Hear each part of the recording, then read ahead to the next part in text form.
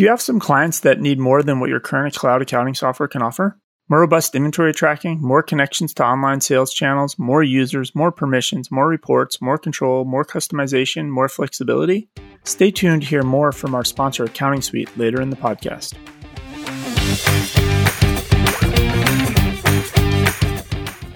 And you don't have to go get new clients. You can, if you're serving small clients, you can increase your revenue 31% just by adding advisory services. Especially if you already are doing this. If you already offer this service at your firm and you're not selling this in a good way to an existing client, I mean, it's your God-given right to make more money off of your clients instead of trying to go hunt in the market for a new client to sell a teeny advisory service from. Yeah, you have to show your customers what you offer, package it up in a way that's attractive that they'll buy it, and they'll pay more, right? If they know they're getting more value from you.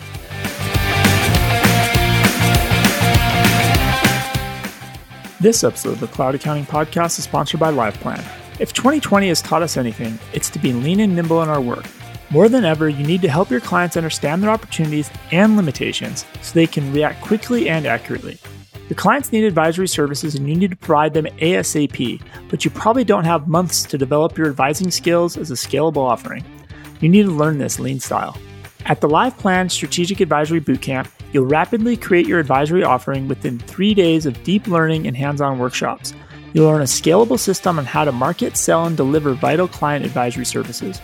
This virtual event even includes a bundle of resources like meeting scripts, marketing collateral, packages, and pricing. To learn more about attending the LivePlan Strategic Advisory Bootcamp on October 5th, 6th, and 7th, head over to cloudaccountingpodcast.promo/LPBootcamp. That is cloudaccountingpodcast.promo/LPBOOTCAMP.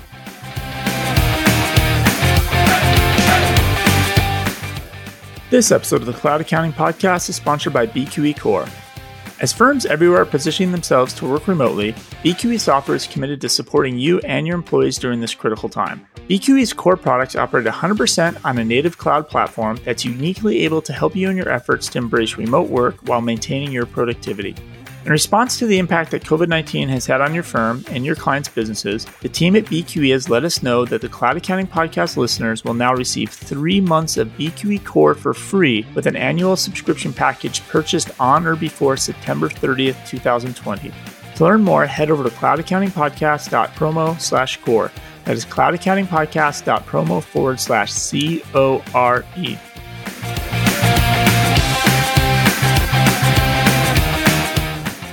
Welcome to the Cloud Accounting Podcast. I'm Blake Oliver. And I'm David Leary. My son finished his first week of virtual kindergarten.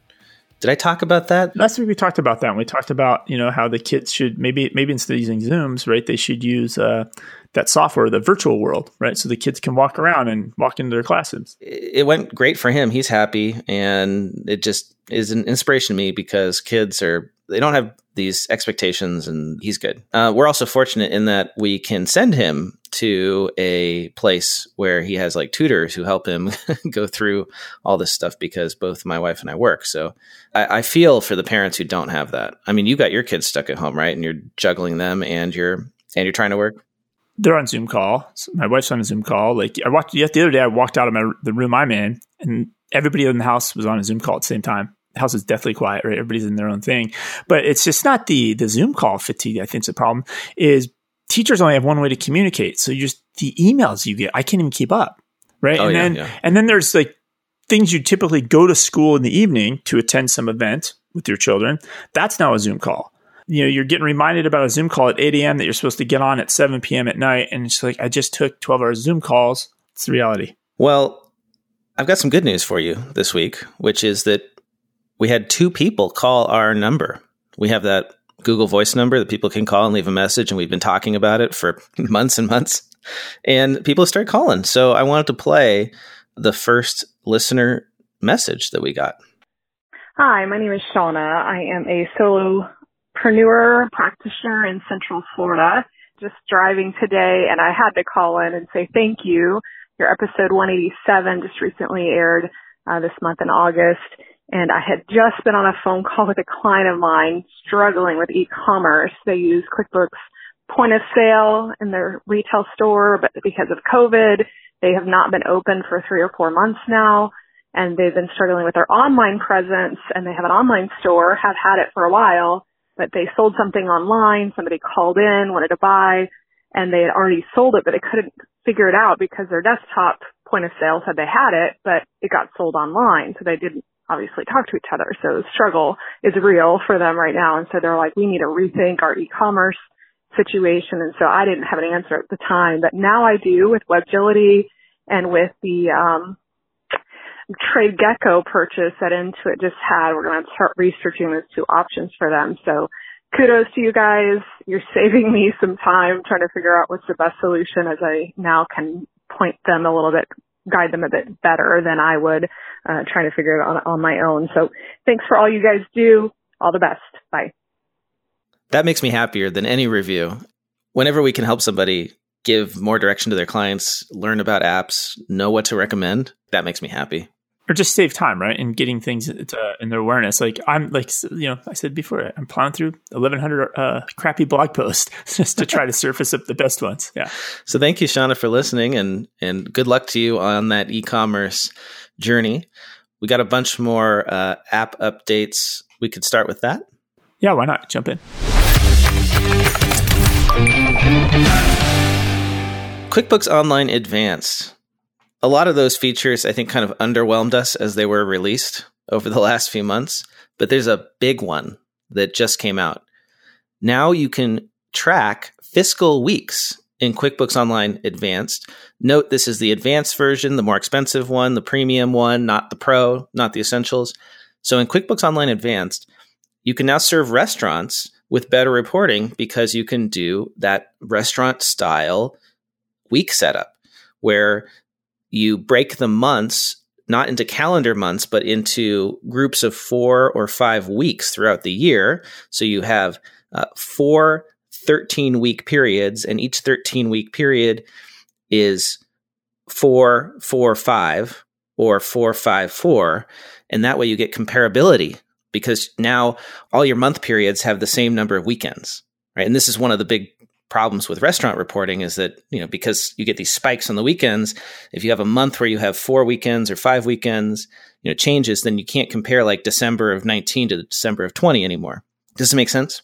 Yeah, absolutely. And it's been requested. I mean, for years, people are asking for this, and there's a term for that report, and it's not coming to me right now. But ultimately, you're right. It's for comparisons, right? And they probably eventually, this is how COVID numbers should be reported eventually. Because there's all these spikes on the Mondays and the weekends and all this, and you can't compare it calendar to calendar. We're probably going to have to look at it week by week, especially if this goes on for another year. Especially to see if there's trends over time, right? Like, oh, yes, the second week of April, there's always a spike. Why? Because of X event, right? So this is really cool. Neat to see this feature coming in for Advanced to help offer, better reporting to specific industries like restaurants. Xero and TriNet are now integrating. TriNet is a PEO provider. Map your TriNet payroll accounts to your Xero accounts and automatically post those journal entries into Xero. Yeah, this is one of the app news I had as well. But at the same time, I was like, this is the peak of the week. Like it's like Xero wrote a blog post about mapping, the wage account to the Xero account, matching the benefits account to the Xero account. Like this is the blog post. Like this is like every single payroll integration and every single app integration at some level. But I think the week has been that slow of news. Like that when this makes the show, it's a slow week of news. Well, I got some more for you, David, that's probably not going to impress you, if that didn't impress you.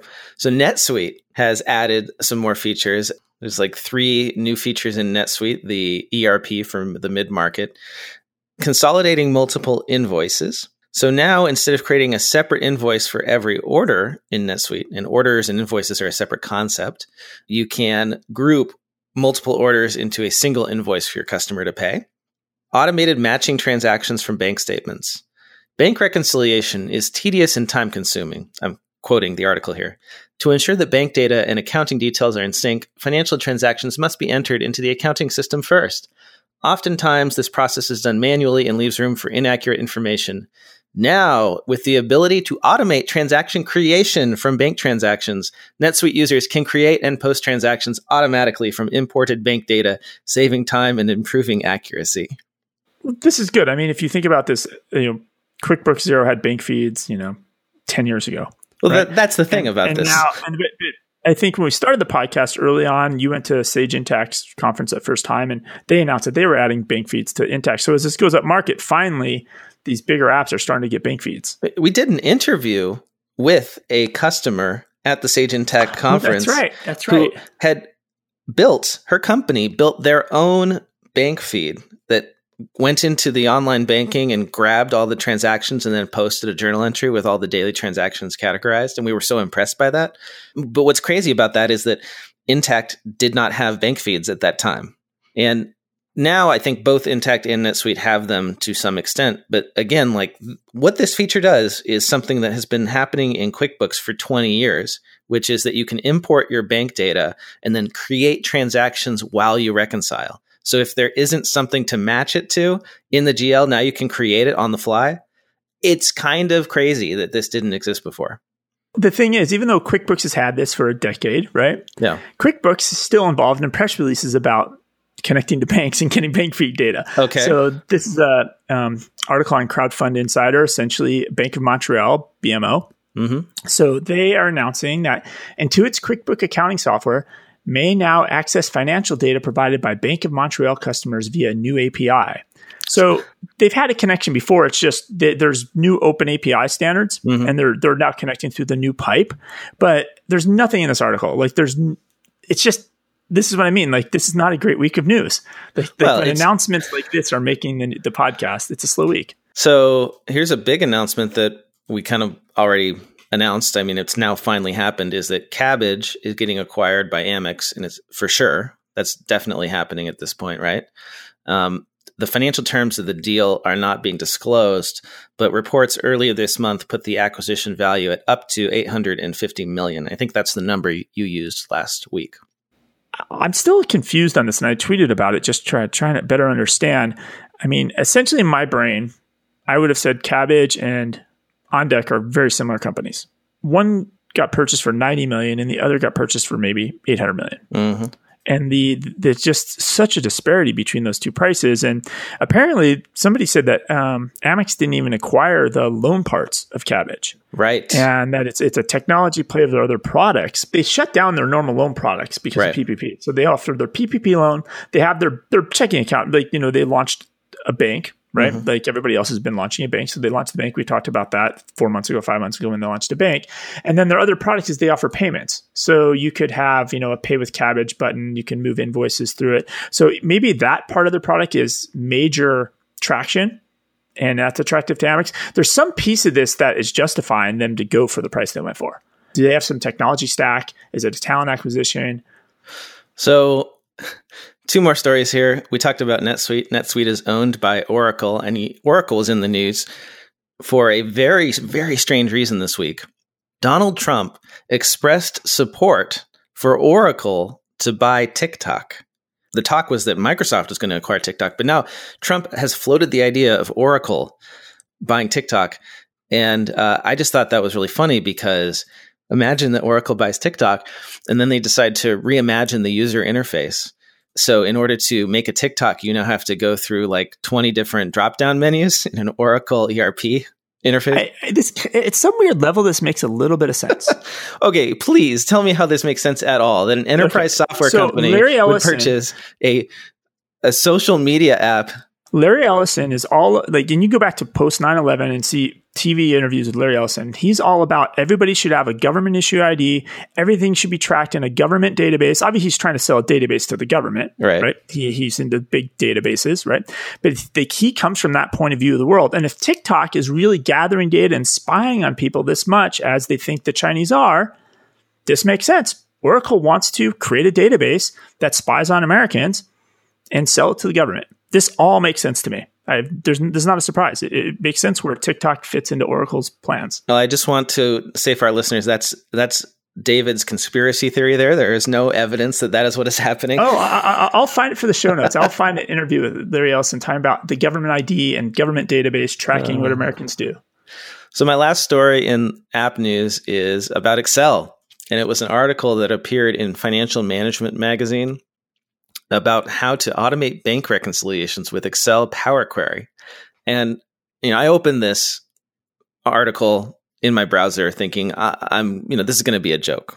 People are really still doing bank recs in Excel. Now, I know that is happening. That's happening in a lot of organizations because these ERP systems like Oracle and SAP have really crappy bank reconciliation modules because it's just not a high priority for them, right? You can just throw entry-level staff at this all day long, and it's just a problem in a larger organization that you can solve with people and make them do it in Excel, right? But this is actually, if you have to do it in Excel, a really good way to do it. So I highly recommend, if you're doing Excel reconciliations and you're not using Power Query, check out this article. You can just search for Financial Management Magazine, Excel Power Query reconciliations, something like that, or you can go find the link in the show notes. It's really cool because one of the features of Power Query is that you can configure how it retrieves and formats the data, and you can set up that workflow. And then if the data sets change that you're comparing, like say you get a new bank statement and you have a new export from your GL, you can just click a button and it does the whole thing again without you having to do it manually. So you can kind of set it up once and then find, compare two tables and then find the missing lines in each table. So this is really, now Excel Power Queries are always existed, but this is basically somebody's exploiting it for more benefit now that you can get bank feeds tied into Excel. Well, you could actually. I didn't even think about that, but we have talked about in the show how there's now a way to pull bank statements into Excel, right? What was that? Is that an app that's native to Microsoft or something? Is that something they created? I can't remember. I think so. It's just like it's a Plaid integration to Excel, and I think it's built in. It's not I think there's a thing for Google, but it's a third-party company you use to do it for Google. But I think it's default in Excel now. So you could set up one sheet in your workbook where it's the bank statement that's being pulled in by this Plaid integration, and then you could have another one where you copy paste your GL for the month. Yeah, and then you run the Power Query, and it finds the missing values in the GL, the missing values in the bank statement, and then you can go manually fix it. But none of our users will use this because they're all using cloud accounting software that does all this stuff for them automatically. You don't have to build it from scratch, right? All right. So that's it. I did post you a little link there so you can click on it and just verify that, yes, Larry Ellison wants everybody to have ID cards, all backed by Oracle databases. This is a Wired article from 2001. Wow, you really dug for this. I didn't have to dig. It was the first. I just Google searched it. Larry Ellison, Oracle Government ID came right up. Boom. There's lots of articles. The ACLU's against it. This is this is a bigger march. Interesting. All right. Let's talk about what's going on with tax, IRS, payroll tax. That's all related, right? Well, it started on Monday. I got a deposit from the IRS in my bank account for $32.12. And I thought, oh no, is this my stimulus payment? I was very confused. And then another day later, it just starts turning out the IRS got their press going. And so 13.9 million Americans are getting a tax refund interest. So the average payment they're sending out is about $18. Is this because the refunds are delayed? There was delayed because the IRS, remember, they were closed, they were shut down, people's refunds. So I didn't even know, it didn't feel like my refund was any more delayed or less than it has been in previous years, but that's the deposits everybody got. So now this makes me question, they obviously have my direct deposit info. Where's my stimulus payment? That's the question. Well, don't spend all that $30 in one place, David. Well, the best was somebody tweeted on top of it and I said, I better go and hire a trained financial professional to help me manage that windfall. Yeah, the IRS is really behind on a lot of stuff. That mail that we talked about that piled up during the coronavirus shutdown for the IRS, they're still working through that. And I guess they were sending out notices to taxpayers about unpaid balances, but the taxpayer checks were sitting in giant bins waiting to be opened and processed. And so the IRS finally stopped doing that. They're going to pause these collections notices while they work through their backlog, but that was causing a ton of confusion for tax preparers and for their clients. And they're warning people, don't cancel the checks. That they probably have them. It's just sitting in, I guess they've got these giant storage containers with, millions of pieces of mail that need to get opened. So hopefully they'll catch up at some point. Or the changing situation and administration executive orders will cause them to fall farther and farther behind, and they'll never catch up. I don't know. But speaking of the administration, there's not much news on the payroll tax deferral. It's scheduled to start on September 1st. But we don't have any guidance that I saw from the Treasury on how that's going to work. How is it going to get deferred? All these questions that the AICPA has sent, no answer. The payroll companies have a trade group that issued a statement. It's the National Payroll Reporting Consortium, Paychex, ADP, all these guys are in that, right? They issued a very short statement on August 20th saying, NPRC is concerned that sufficient time is not available to implement an option to defer employees' Social Security tax by September 1st. IRS still needs to issue guidance on how such deferrals will work and any related reporting and other requirements before programming changes can be made. And now at this point, as we record on August 22nd, I think there's zero chance that this happens. So I found an article. So I just wanted to clarify, this is only the employees per share of Social Security, correct? Not federal withholding as well? And not Medicare, just the employee's share of Social Security. So it's just 6.2% of each paycheck. And it looks like the administration felt it only had the powers to issue a deferral and not a forgiveness. So they didn't really have the power to truly handle this the right way, but they signed it anyways because obviously it gets good press, right? Right. This is an election year. I think we're going to see ridiculous. I wouldn't be surprised if we see student loan deferral type things come out from Trump. No, there was one. A lot. There was one. We haven't talked about it. That was an executive order, or it's a memorandum. I don't remember. There's a difference, but practically speaking, there's no difference, but they're called different things. So, and that's also having questions. We didn't even talk about it because it's not really related to tax, but yeah, chaos on that end.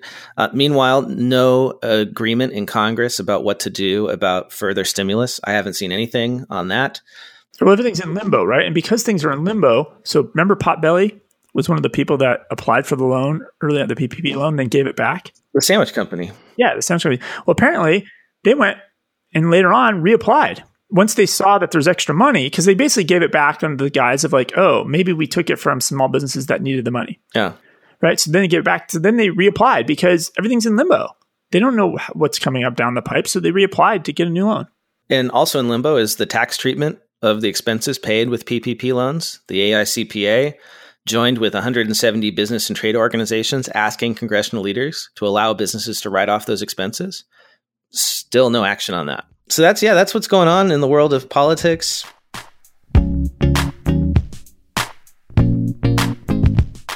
This episode of the Cloud Accounting Podcast is sponsored by Accounting Suite. Accounting Suite is cloud accounting software that acts like a customizable ERP system. It lets you start out with just the features you need today, and in the future, as your business grows, you can easily add Accounting Suite extensions to give you the features you need. A major strength of Accounting Suite is its robust set of inventory management tools. It includes multi-channel inventory and has many integrations to many online stores like ShipStation, Shopify, and Square. You can track inventory levels, orders, sales, and deliveries from anywhere at any time. Accounting Suite has an extension for multi-channel online sales.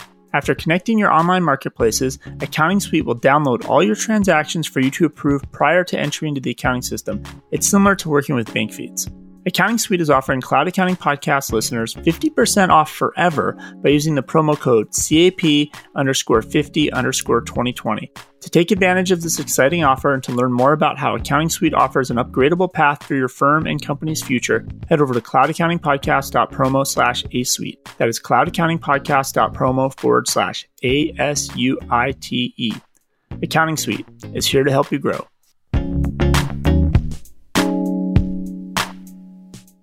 Where do we want to go from here? Hey, we have another voicemail. Maybe we should break things up and listen to that. We could do the voicemail and a review, and then let's jump into surveys. We have all kinds of surveys. We'll hit the survey data at the end of this. So let me pull up our second voicemail from friend of the show, Hector Garcia. Hi, folks. This is Hector Garcia. I am a fan of the Cloud Accounting Podcast. I love the podcast. I love the content. And I wanted to chime in on the stuff you guys were talking about on value pricing on the last episode, and kind of what I wanted to tell you from what I've learned about implementing value pricing in my practice. There are 3 rules I learned from Ron Baker, which I think are really important. Rule number 1, in the real world, debits do not equal credits. Basically, that means that whatever the customer is spending and what you're receiving in an accounting ledger, it is a transfer of money. And as accountants, we think it's just $100 moving from one place to the other. But in the real world, your customer values your services above the amount that they're paying you. And you value the customer's $100 more than the alternative of not doing anything with your time or not serving that particular customer. So it's a win-win transaction. So rule number 2, value is subjective, but pricing is contextual. Value is subjective because every single person values things differently. Whatever your customer values your service for, you will never know. However, with pricing, you can contextually get closer and understand what the customers value the most.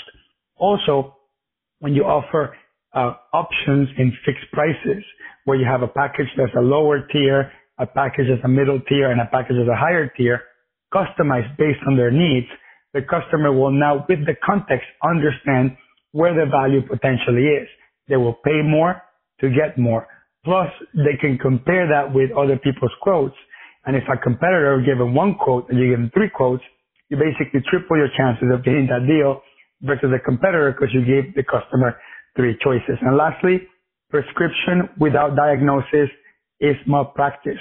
Basically means that we should not jump to the solution. We should not jump to offer what we think the customer needs. This means you need to take your time to understand your customer's needs, have a deep conversation. Without the value conversation, you cannot have value pricing. And many of us make the mistake of jumping the gun and offering what we think the customer needs right away, instead of taking the extra 20 minutes, 30 minutes, hour to conversate with the client in depth and know what they need. So hopefully these 3 rules help you implement value pricing much quicker and in a much effective way. So it's a great voicemail.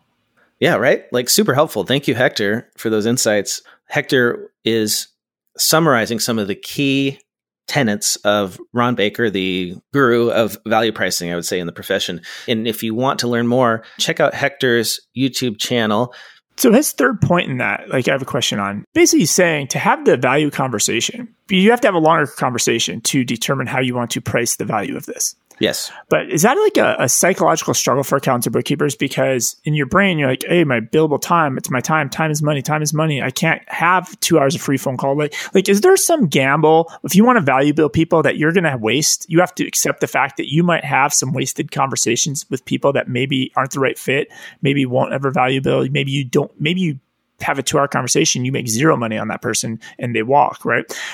Because the offset of getting the true value from 1 or 2 clients is just monstrous, and it offsets the losses.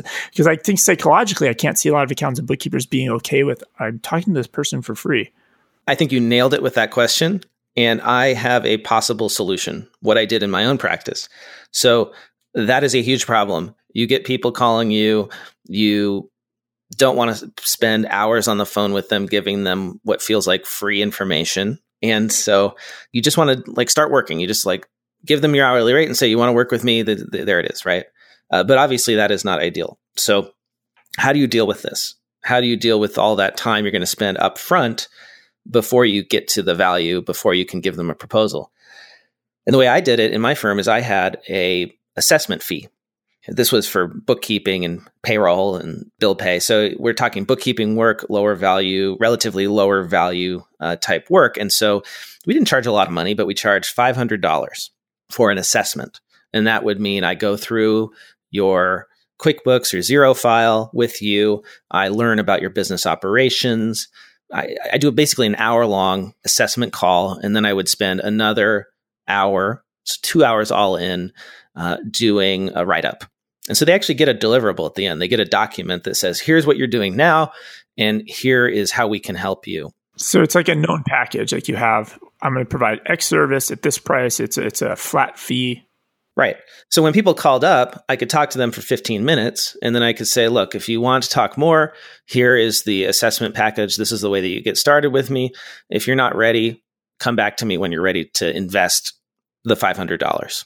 I mean, I didn't say it that way, but that was the implication, right? That I'm not going to give you any more time for free. And I found this to be a great barrier to entry that helped weed out the people who weren't really serious, who were just looking for free consulting, and allowed me to cover the cost of my time to do these initial calls. Now, hey, I think in a larger firm, actually, it might be worth not doing that. I don't know. It just depends on, are you willing to have like a loss leader type of service, right? Or can you dedicate the time of a salesperson to just have those free calls? I think it definitely could have eliminated some people who didn't want to pay up front for that. For me, it was a way to protect my time when I didn't have a lot of it. So it worked out for me. And I also think it just sort of like sets an expectation. Like if this guy is charging me $500 for an assessment, do they really expect to pay less than that per month for bookkeeping? No. It kind of sets that in their head. So that's my recommendation. That's what worked for me. I think those were really great points, and I like the last one a lot. Thank you, Hector. And actually, there's quite a bit of relevant data in some of these surveys that we could get to. Let's jump in. Okay, so let's see, Canopy or Bill.com. Maybe we'll start with the Canopy survey. The headline here is Clients Disappointed with Tax Refunds Expect More from Accountants. According to a survey by practice management software provider Canopy, over half of tax clients aren't positive that their accountant fully minimizes their tax payment, and 46% were disappointed by the size of their tax refund last year. Now, nevertheless, 85% of those surveyed would recommend their accountant. Disappointed in it, but still would recommend their accountant. Or they don't have full confidence, I suppose, in it. They're not totally sure that they got the biggest refund they could have gotten. I've been thinking about that since I saw this stat, and I'm thinking, what does this indicate? What is the problem here? I think it has to do with client expectations, perhaps, or maybe the way that firms are communicating with clients. I think a lot of the time, firms simply deliver a tax return, and that's it. Here's your tax return. Sign this, send this in. We're done, right? I mean, is it a problem with the branding, the CPA branding? Like, if you just assume like they all got the same certification, they're all the same. Like if you're picking a dentist, right? A lot of times your health insurance is going to give you a list of 6 dentists. You're like, that one's close to the house, and you pick it. Like they're all dentists. Like, do you think it's a little bit of a branding problem where people just don't have, it's not that they have low expectations, but they don't have any expectations to get any different experiences anywhere else. Like, right. the CPA brand is so strong in a way it lower, like people's expectations are like, you're just a CPA, they're a CPA, it's all the same. I don't have to go to, like, there's no way to differentiate between one CPA and the next. Now you and I are deep in the weeds here, and of course that's not true, but think about the average person. They don't know. That's true. And so that's an opportunity. So that's one of the highlights of the Canopy survey. Crazy enough, only 2% of the respondents said that their accountant offers an online portal. Like that seems insanely low to me. Does that seem low to you, David? 2%? I think there's a lot of accountants that offer online portals, but they can't get their clients to use them. Or maybe the clients don't even know about it or something. Know about them or even want to use it. Or even if the accountant communicated to the client about their online portal, the client, like, it's the lowest thing in their priority list to remember. Which is funny because like online portals are like the thing that all the tax preparation companies are kind of trying to like differentiate themselves with. 78% of taxpayers surveyed said that the technology their accountant uses to make tax preparation easy is important. So nobody's using portals, but technology is important. So if it's not portals, then what is it? I always felt like the portals should be the other direction, right? Like somebody like Intuit should offer, I have my portal at Intuit, and then if it's my business, right? And then I invite an accountant to my portal. I invite a lawyer to my portal. I invite these other professional services that I need to my data. Like, why as the business owner do I need to go to 3 or 4 different portals? Yeah. And upload the same documents many times. And so I always felt like the whole concept of portals is completely upside down. And a company like Intuit actually has probably a perfect position to do it. But I can't tell you how many times I've tried to share documents securely with professionals that I utilize, and I send them a Google Drive link and they can't figure out how to open it. Or it's just, oh yeah, and they send you a PDF with confidential information over the internet as a postcard. Yeah, I get it. So you can't win. The top technologies that customers cited for improving the way that they work with their accountants is an online way to send and receive documents. I wonder what that would be. Text chat for questions and answers, and the ability to set and change appointments online. So they want to be able to send and receive documents more easily, text chat for questions and answers, and the ability to set and change appointments online. Doesn't seem like they're asking for a lot, if you ask me, right? I can do that with a lot of businesses.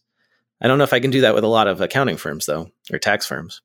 Yeah, and you can do it with a lot of other. I think it's from a consumer standpoint, right? If you probably will now that you're in Arizona with the heat, you're going to get a rock to hit your windshield.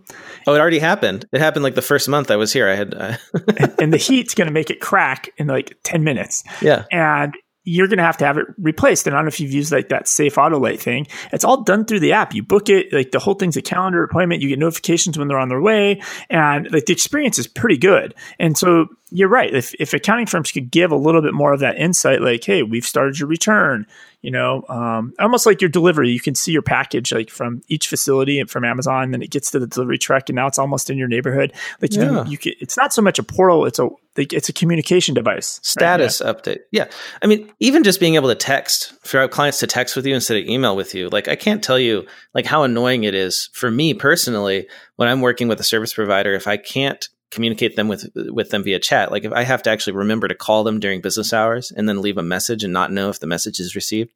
Like I would much rather just open up my phone and text with them. And you can do this these days securely. Like RingCentral has texting capabilities, so you can deploy virtual phone numbers to your firm and like allow people to text. And if you use a help desk software like Ryan Lazanis recommends as being one of the game changers for your firm, a lot of those services now allow you to have a text message channel for support requests that can then be routed to the right people. So last bit of insight from this Canopy survey. Apparently, many tax clients are unaware of the post-filing services offered by their accountants. 1 out of 3 clients didn't know if their tax accountant provides audit protection services. 37% of the tax clients polled said they don't know if their tax accountant provides legal tax services. So if you do, then your clients aren't finding out about it. And if you don't, maybe you could have referrals, right? If you're referring people to folks who do provide those legal tax services, then that could increase your business in return, right? Just kind of shows like a lack of like marketing follow up and nurturing of clients that needs to happen. So like stay in touch with your clients throughout the year. Have an email distribution list where you remind them of the things that you do. Pretty simple. Right? Not complicated stuff, not expensive stuff to do. Again, like having a way for them to securely share documents with you, to chat with you, to make a calendar appointment online. Like this is all stuff that you can set up very cheaply for your firm. And this goes back to like thinking about packages, right? Package your services in some 3-tier lineup to where, hey, if you just want to return and never talk to me, it's this much a year. If you want this package or this package, and so people can, and when you do that exercise, it forces you to list the services you offer in a nice 3-column approach, right? You could build this in Excel, people. Like you could do this in Excel. And that's the benefit of the 3-tier pricing. Again, like if you want to show clients everything you offer, that's where you have that super premium offering that has everything that you do. And that way they at least know that you do it, even if they're not going to ever select it. They can see there that you offer audit support, that you offer legal services, that you offer financial planning, that you offer advisory type services. Like they'll know because it's in your pricing. And that's the one thing that everybody looks at really carefully is the pricing. Yeah, they don't go to the service page of your website. They go to the pricing page. So if you list your services as part of the pricing model, they're going to see your services. That's great. And I'm surprised that more and more firms don't like package audit defense with their tax prep. Because if you have a big enough client base, you can figure out how to do it in a way that's not going to bankrupt your firm. It's like an insurance policy that your clients buy. It's the same way they do it with TurboTax, right? You pay an extra blah, blah, blah, X dollars, and now you have audit defense. Right? Why don't accounting firms do that too? So I have some work at home survey from Adobe. You want to jump into that quickly? There's some new learnings here. Let's hear about like working from home. Yeah, so they studied 1,000 currently employed people who usually work in the office to see how they're, how it's going. Working at home with COVID. So we've beat this one to death. 34% say they're starting to experience video conference fatigue, and they see this keep trending up. People are starting to feel the fatigue of this. And what's happening now is and that's the theme of this, is there's a shift to email that we'll talk about. So what's happening now is 78% of workers are using email to connect with colleagues, and 56% are starting to prefer just to make a phone call. like they're starting to get sick of it. One thing is they're saying this working remotely has helped a lot of parents themselves feel more connected to some coworkers that are also parents because they can easily bond over the homeschooling nightmares and all this other stuff that's happening as being a stay-at-home working parent. It's given them a whole new way to have a working relationship with people because they're going through the same at-home situation, right? And the other thing is that going back to email, right? They've they're starting to keep the work-life separation a little better, because what they're doing is they're waiting and only checking email when it's truly work hours. And before, you'd be at home and you'd check emails outside of your normal work hours. So people are starting to put a boundary around when they check the emails. That's super important. I really, like, when I start my day, I try not to check my email for the first hour or two. And then the reason they're starting to see email becoming the top go-to now is because instant messaging, the video conferences, right? Slack, those conversations never end. Right? And you can't be productive with that. And they're super interruptive and intrusive. And even on-demand videos, kind of intrusive. You like have to drop what you're doing and you have to be on the video, and you can see what I'm doing. I can see what you're doing. And so you're starting to see a shift back towards email, because it gives you control of your schedule, your time when you want to check it, when you're going to respond. It lets you collect your thoughts. Yeah. So every time people think email's dead, the pendulum's swinging back. I don't like using Slack most of the time for a lot of work, because it's not like I need an immediate response, and I know that I'm bothering somebody. I'm interrupting them if I send them a message on Slack. My Slack is just all red. I just have zillions of reds everywhere. I'm just like, I don't know. It's too much. I don't know what I should read or not read, but yeah. So the shift to email is coming back. Well, and the best, in my opinion, is a project management software or a task management software that allows people to get all of the notifications via email. So that way, people who prefer using their inbox as a to-do list or a way of managing their tasks or whatever you want to call it, they can still do that. But then you can also have the structure of project management software. Yeah. I've changed my schedule. I've been struggling myself personally on this. And so I finally, there were some stragglers this week, but as it's going forward, I'm kind of locked. Like Mondays and Tuesdays, from 6 a.m. to 6 p.m., jump on my calendar. It's wide open. I don't care. I've kind of just written those off as bankrupt, right? Like whatever. On Wednesdays, after 1 p.m., no more meetings, no more Zoom calls, nothing. And on Thursdays, after 11 a.m., and on Fridays, I'm not taking any calls. And this Friday, it was so productive. And I could think, and I was calm, and my brain got into a good space. And so I can't, you can't do these calls nonstop. You have to create a situation where and it's hard. It's super hard to protect yourself, I think. Mm-hmm. I try to keep my afternoons clear so I can do flow work. I don't know, just working on anything that requires a lot of thought. You need a few hours just to get into that flow and start working. And then if notifications come in, it ruins that, right? It takes you a long time to get back into it. So totally agree with you. I think that's really smart. All right. I've got one more survey for us. Perfect. Bill.com and CPA.com came out with a survey that they did in partnership with Hinge.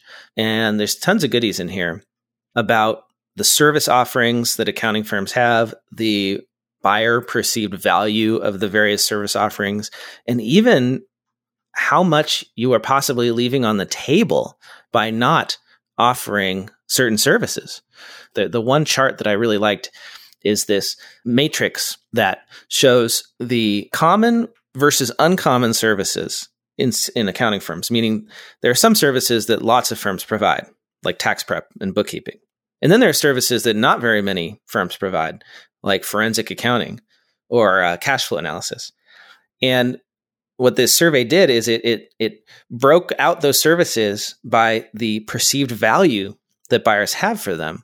So it suggests areas that you could go into if you're looking to expand services. You want to expand into those that have high perceived value, so people are willing to pay for them, and ones that other firms are not doing yet. Get where I'm going with this? Yeah, you want to. It's blue ocean strategies. Yes, you want to be in the blue ocean where nobody's competing and create your own market. Yeah, and there's lots of money to be made, right? So I'll go through these quadrants. So I'm actually going to start with. They labeled them funny too. I'm going to start with the quadrant in the bottom left. So this is lowest perceived value and the most common service. And that is bookkeeping and financial statement closures, closing the books. Low value, very common. Now you move up. This is also common services, but with higher value. So you have financial reporting and advisory/consulting and tax prep. So if you're a firm that's doing a lot of bookkeeping, if you add financial reporting or advisory or tax prep, you're going to increase your value. Now, let's move to the bottom right. So this is an uncommon service that has low value. So you may not want to necessarily get into providing this.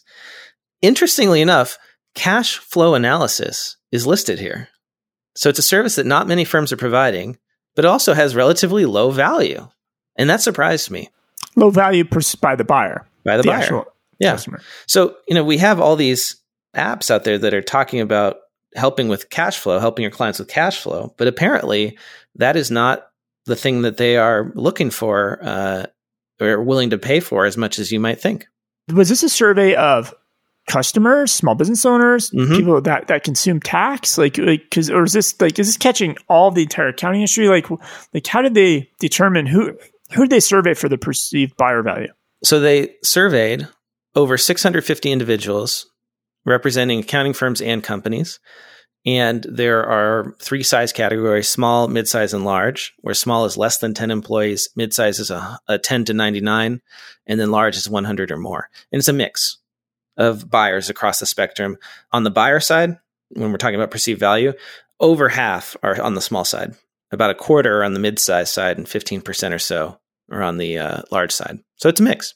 So relatively lower value cash flow analysis. Also on this bottom right of uncommon service, lower value is benefits administration, lean processes, outsourced / virtual CFO, and payroll. So payroll doesn't surprise me because that's kind of become somewhat of a commodity by itself. Just like running payroll is not like super high value. But I was surprised to see outsourced and virtual CFO on that bottom right quadrant. But advisory / consulting is in the top left quadrant. So advisory / consulting has higher value than outsourced / virtual CFO.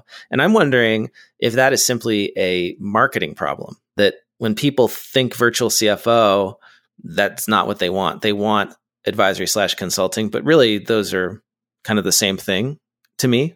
Are they different to you? Do you think they're different? Yeah, I think it's the same thing. This is a brand.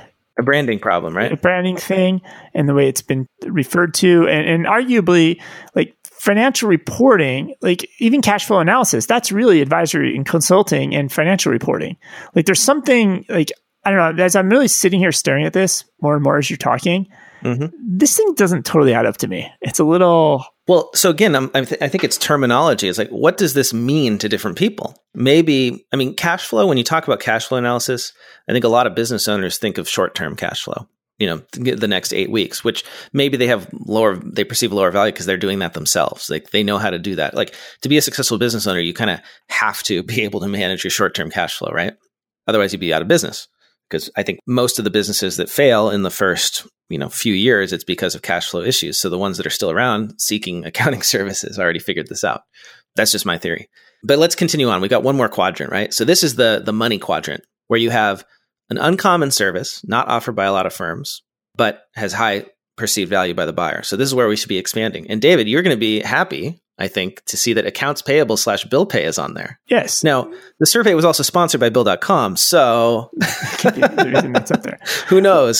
But that actually doesn't surprise me because that was my number one value add service in my firm when I did virtual bookkeeping. Well, so it's interesting if you compare this third quadrant graph, right, to the very next graph, which is basically the buyer demand for these groups. That's where this doesn't, reconcile. Well, let's go through the rest of the services on this upper right, and then we'll go to that. Okay, so we bill pay / accounts payable, managing that for clients, high value. Not a lot of firms do it. Forensic accounting, that makes sense to me, right? Not a lot of firms do forensic accounting. Data and analytics, and technology services. So, hey, Cloud Accounting Podcast listeners, you're into technology because you're listening to this show, right? That's a good place to be. Not a lot of firms are offering integration work, setting up ERP systems or accounting systems, all that stuff. So that's it. We've got, those 4 quadrants. If you're going to expand into stuff, probably want to expand into areas with high value. On the common side, if you're not doing it, you should be doing financial reporting, advisory / consulting, and tax prep. And if you want to expand into that blue ocean territory that David mentioned, forensic accounting, AP / bill pay, data analytics, and technology services. Now, what's the confusion with this next chart here? So the perceived value, I get hey, they don't value bookkeeping, but the demand is the second largest behind tax prep. But obviously tax prep people are I don't want to deal with this at all. I'm going to have somebody else do this for me, right? Which I get why there's such a high perceived value and demand, but like bookkeeping's high up on the demand. Financial reporting's high up on demand. Right. So again, perceived value versus demand, very different things, right? Yeah. Demand just means I want this, not necessarily that I'm willing to pay a lot of money for it. Yeah. But yeah, it's interesting. Like tax prep by far, right, outstrips everything else. 68% of buyers surveyed currently purchase tax prep, and another 4% is unmet. So there's even room for expansion in tax prep. Bookkeeping is next on the list. 40% of buyers currently purchase bookkeeping with 7% unmet demand. Then we've got financial reporting and that advisory/consulting bar that we're looking at here, David, fourth down on the list. Crazy unmet demand. Only 15% of buyers are currently getting advisory/consulting services from their firms, and another 28.6% want to buy it. Or even look at the top box thing, forensic accounting. So it's high perceived value, uncommon service, right? But the reason it's an uncommon service is because it's the lowest in demand. Right? Like this is why it's uncommon. Nobody offers it because nobody wants it. Interesting. This is why I'm trying to reconcile these two charts. It just doesn't. Of course, it's uncommon. Nobody wants it. It's not exactly not high demand for that. So let's see if we're going to put our eye on this chart and kind of tell people where to go. It looks like well, if we're building an accounting firm, what services do we offer? I mean, we obviously offer the top ones that people want, right? Tax prep, bookkeeping, financial reporting. I think that's a given, right? Because you can't do the other ones without bookkeeping, right? Advisory/consulting you can't do without bookkeeping, and kind of hard to do it without also managing their tax if you're doing like tax planning, which I would roll into that. Payroll's optional. I think that makes sense, right? A lot of companies can run payroll themselves these days with, ADP, Gusto, Paychex, right? The services are pretty quite good. Accounts payable, bill pay, definitely. Cash flow analysis right here, right? So 10% of customers get it, but there's 18% demand. More than half of the people who want it are not being served by cash flow analysis. Yeah. So maybe this is where, you think about this chart. You have to do the low perceived value things. And that's where your fixed package is. We're going to do your basic bookkeeping for this much a month, et cetera. But like, hey, we're going to do forensic accounting for you. And that's what you value bill on. These smaller niche type services. Now, you probably can't do them all. You probably can't offer forensic accounting and lien processes and tech services. It could be hard to do all this, but you could probably do one of those, a niche, get really good at it. And that's where you bring higher value and you could charge more for those services. But yeah, if you just built a firm, like we're going to do forensic accounting, accounts payable, and data analytics, it's not going to work because there's not enough demand. So it's an interesting survey. It's deep though. They break it down by every industry, perceived value of what you're doing for them. So there's a breakdown of what advisory services mean to buyers, like the areas inside of that. And I was excited to see that 65% of buyers said revenue growth and business modeling is an area of need inside of advisory services. Of course, that's what we do at Giraffe is business modeling, right? Financial modeling. That's pretty cool. Going down the list, budgeting, tax planning, risk management, advanced KPI reporting, cash flow, business valuation. And then we dip down below 30%. But financial dashboards, still 27%. Pricing help with pricing, 27%. So a lot of opportunities inside of that advisory services realm. And the last thing I want to offer here with this survey, there's a bunch of stuff about pricing.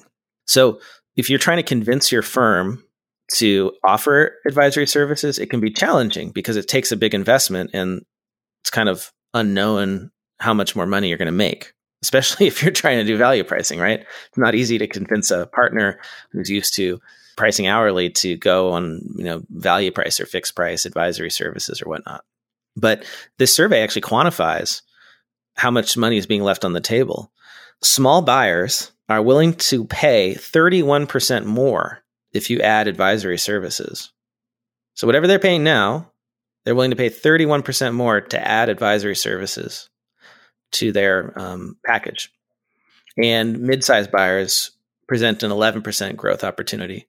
Now, interestingly, large buyers over 100 employees, they actually want to cut their costs. They don't want to pay anything more. So kind of interesting. If you can package advisory services for the small customers with less than 10 employees, that's a huge growth opportunity. I think you need automation, right? You need to standardize it. You can't do a one-off. And with large customers, it's not worth going after them for that. Like, at least according to this survey, that you'd be better off helping them save money with automation and tech and all that. And if you think about, Hector's voicemail, and you go back to that first survey you talked about this, where people aren't aware of what services you offer, it all comes down to packaging this. And now this survey is actually telling you, hey, if you do package it, you have 30% margin you can add on to your prices. Last bit here, the average monthly price paid for accounting services for buyers who do not currently purchase advisory services, it's about $1,100 a month. They would be willing to pay another $564 per month to add some advisory services. Buyers who currently purchase advisory services, they're paying an average of about almost $1,600 per month. So that actually tracks that the buyers who do not currently purchase advisory services, but they have some sort of accounting services, they're paying an average of $1,100 per month in this survey. And they'd be willing to pay another $500, $600. And that tracks with the amount that buyers who are currently purchasing advisory services pay. So like, there is good data supporting that there's a huge growth opportunity if you're not doing it. And you don't have to go get new clients. You can, if you're serving small clients, you can increase your revenue 31% just by adding advisory services.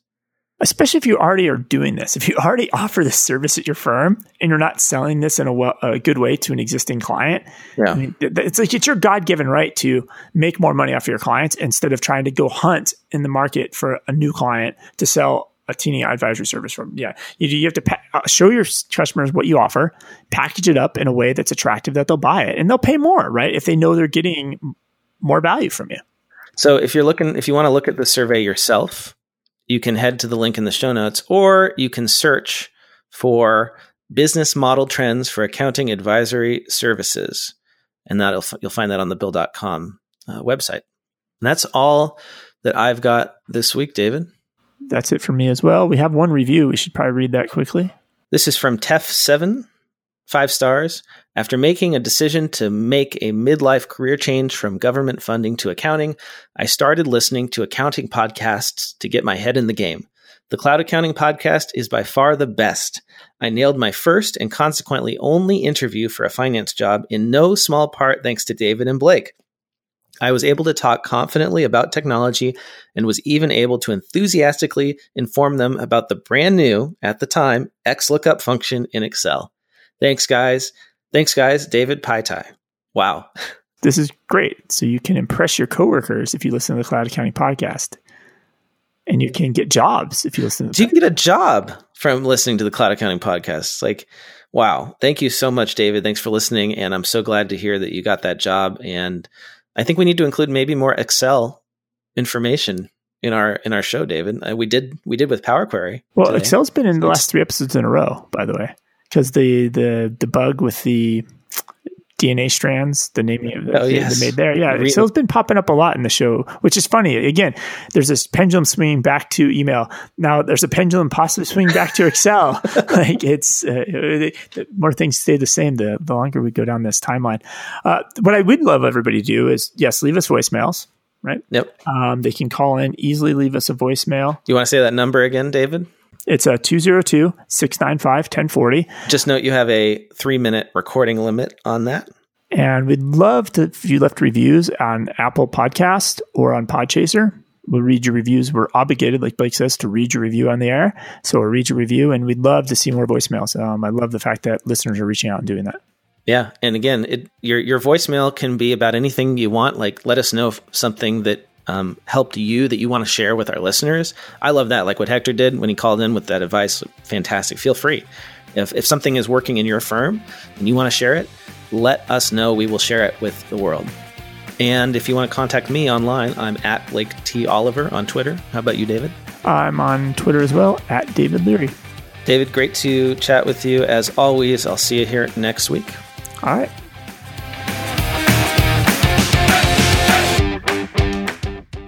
Time for the classifieds.